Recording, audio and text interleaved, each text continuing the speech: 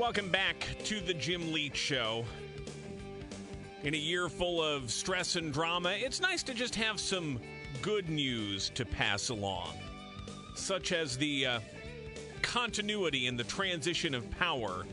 I'm not talking about the White House right now. I'm talking about the Springfield Fire Department. Today, last day on the job for Fire Chief Alan Riney, retiring after an exceptional career, and Mayor Jim Langfelder taking this day to announce his pick to be the next chief of the Springfield Fire Department. As of tomorrow, he'll serve as acting chief until his formal confirmation later this month. His name is Brandon Blough, and he joins us live this afternoon. Chief, welcome to the program. Congratulations. Great news on the appointment. Thank you. Good to be with you, Jim. I want to let people get to know you a little bit. So let's start at the beginning. What got you interested in firefighting in the first place? Well, I was one of those guys that grew up in a firefighting family. My father served for 27 years on the fire department. My uncle served a little bit before that, kind of across the same period. My dad actually retired about 6 months before I was able to come onto the fire department in September of '99.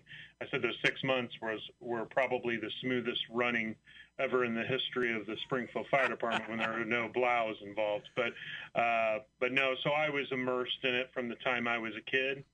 And I was a little bit of a rebellious kid. I wasn't always set to that this was going to be the direction I was going to go. And I went off and I went to the University of Illinois, and I got my bachelor's degree there, and I came back and I worked in the private sector for about 3 years, and it was just kind of a calling. It was my dad was talking to me, his best friend for the majority of my time growing up was J.D. Knox, who most people in town still know J.D., and they said, man, this thing could be good for you. And the more I was called, the more I gave in, and I listened to him and realized that this was the path for me. And so that's how it started. You're a textbook example of working your way up through the ranks. You were a firefighter, a driver engineer, even a rescue team diver for a while, and a couple of years ago became Deputy Division Chief of Operations. What does that job title entail? Well, there's actually more than one Deputy Chief of Operations, and my focus is in the technology sector. I'm actually the Chief of Technical Services. Basically what that has to do with, in the past especially, it was communications devices, all of our radios, our information systems, all of our tracking of all of our reports and the calls that we go on. But more so, especially under Chief Riney and the mayor's urging, and it was kind of the direction that fit me really well as to go along with it was to let's get the fire department in Springfield into the 21st century. We got the old laptops out of the fire trucks. We have tablets in them now. We started the traffic preemption system on the west side. I'm getting more software that's app friendly, so that our people, especially our younger people, they like being able to have the convenience and the comfortability of being able to look at a lot of their work stuff over their phones or their home tablets. And we recognize that, and we're embracing that. We're trying to make it a more technologically sound department, and that's basically since I sat down I think I started in May of 2018. That's been my laser focus. As Chief Riney always made the joke, and I know he's been on your show several times, that especially at the beginning, he said we're going to take those fax machines and throw them in the lake. And we haven't gotten there, and CWLP is probably happy about that. And we have some environmental people who say, "Well, I don't think that's right," but we have gotten away from using the fax. We were still faxing everything back in the day, and at least now, most things come across either an app or email. There's a lot more texting that is recognized as a more legitimate form of of communication within the fire service, and I think that I've played a small part in being able to get us up to speed, technologically speaking. It's such a foot race, though, trying to stay even with, much less get ahead of technology. Where do you see the department still lacking? Are there still improvements you'd like to see made that you might be able to further steer now that you'll be in charge of the whole department? Absolutely. I think that, there's some areas in GIS that we're not quite where we would like to be yet. We do not have the mapping the way that we would like it within our apparatus for when we're responding to alarms yet. We're in the middle of trying to explore some proximity-based dispatching, which basically means that the computer will aid the dispatchers in knowing exactly who, almost like a Waze app, for dispatchers, so that that the computer will tell them which rig will get to any emergency in the most efficient manner possible. We're not there yet, but that's one of the areas that is coming down the pike. Our paging system, when they installed our paging system in the 1970s, it was already not the tip of the spear. And we're looking at some paging options that are safer for our firefighters, which is always something that we're trying to improve our safety for our people. Safer in what way? How does a paging factor into safety and vice versa? Well, one of the things is right now the decibel level at which our people are 24 on and 48 off. They're there for 24 hours at a time, and at night. When they're not running calls, they try and catch up on some sleep. And right now, at 2 in the morning, if somebody has a heart attack in one of our cruise districts, the tones go out, and it will jolt you out of bed. And there's been studies that have said that that's hard on a firefighter's heart. It's not great for them, so we have some ramped tones that we're looking at some paging systems that will help with. There's also some kind of dim out lighting. It phases in the lighting, and which also uses a night vision preserving type of light, so that then when they get in that fire truck to run down the street 60 seconds later after being woken up, that they're not blinded by oncoming headlights and all that kind of stuff. It sounds like it's something that maybe a little overboard, but it does impact our people's safety. It impacts the safety of the other people that are driving down the street in our community. If you've ever stumbled your way through your own house in the middle of the night, you know how dangerous it can be, much less if you're driving a massive fire truck. We're talking with Brandon Blough as of the close of business today. He's the acting fire chief here in Springfield, pending a city council confirmation vote coming up later in December. I don't know that there's ever a perfect time to take on this amount of responsibility, but there's probably a time of the year that's worse than another, and it's probably right now when the city's trying to put its budget together, and you're thrown right into the middle of that.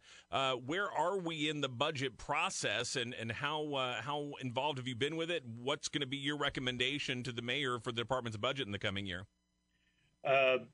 Chief Riney had already put together a budget and essentially let Director McCarty and the mayor know that these are my ideas. But he knew that he was obviously somebody who was going to sit in that seat, right after he was. I've perused it. It's been a whirlwind of a day. I literally found out about 10 o'clock this morning that the mayor was going to tap me on the shoulder and ask me if I wanted to take on this challenge. I've not delved into the budget as much as I'd like to yet. I know that with COVID and the budgetary constraints that we're probably going to have on us, that we're probably not going to have a lot of bells and whistles this year. But in talking to the mayor, there might be some grants available that we might be able to work in, some infrastructure and whatnot. But I think it's going to be there's going to be a lot of just being maintenance budget, unfortunately, and sometimes, and that's just part of the deal. I mean, you can't choose.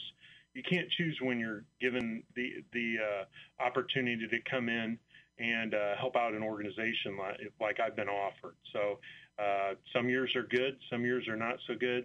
The bad part is at the beginning of this year, before the pandemic hit, it was going to be a great year. We had a lot of things that we were going to look to be able to improve.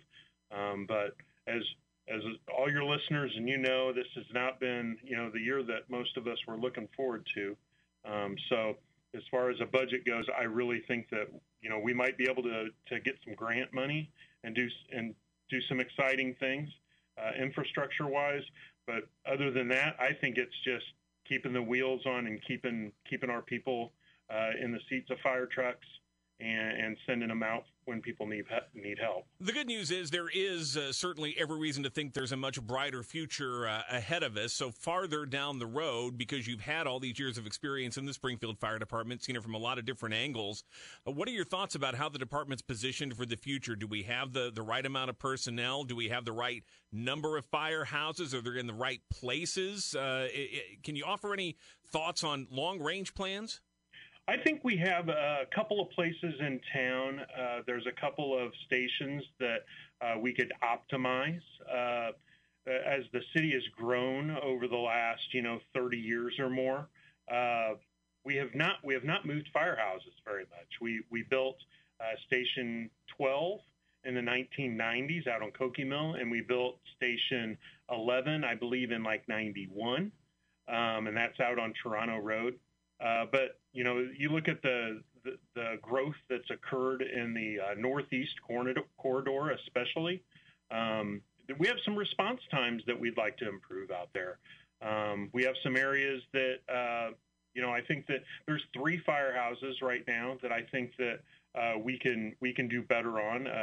Station 6 over by Isles Park, just south of Ash, has now, with the railroad changes that have occurred over in that area. That place is kind of blocked in to the north. We can get out, but it's definitely not optimal. So I think that we're set up the way that we respond now. We do a great job, but you can always do better. And with infrastructure, most of our firehouses are getting old. They're expensive to repair. They're not made for today's fire service.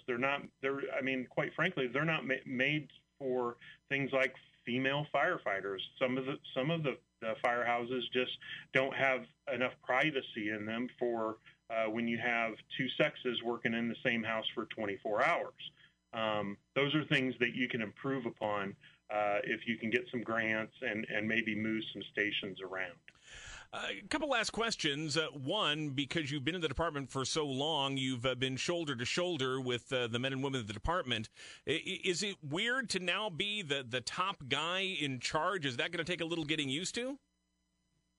Oh, I would say that it's weird both ways. I've